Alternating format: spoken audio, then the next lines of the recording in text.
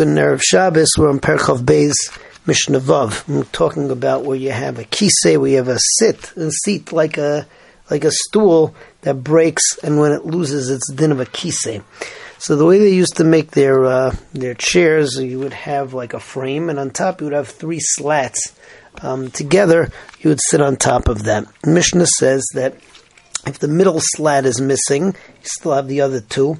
Or if you have the middle one still there and the other two are missing, so it's still tameh, because you can still sit on that.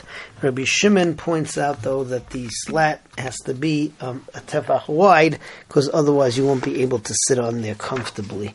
So let's see Mishnah Vav inside. Kisei shenatal chipuyei ha'imtzai, a chair that the middle slat is missing. Achitzainim kayamin, the other ones are still there. Tameh. Nitlu chitzainim, if the two outside ones, right, the first and the third are gone. V'imtzai kayam, and the middle one is still there. Tameh, still tameh.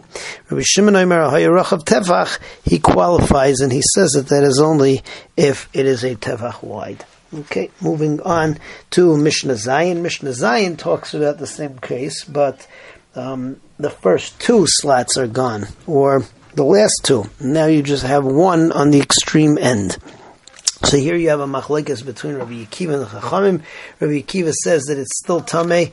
The Chachamim say it is not, and the halacha is like the Chachamim.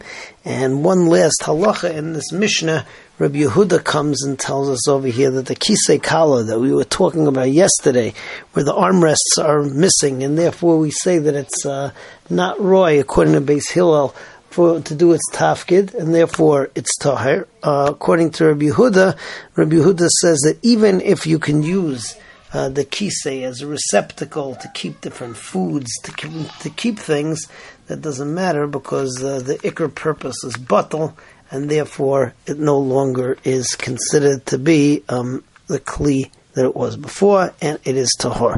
So it says Mishnah, Kisei shenitlu shnayim mechipuyev zeh b'tzad zeh, a chair that two of the slats, one on the side of the other, are gone.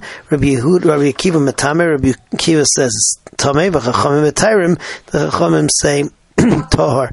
Amar Rabbi Yehuda, av kisei shel kala, also a kisei shel kala shenatlu chipuyev, that the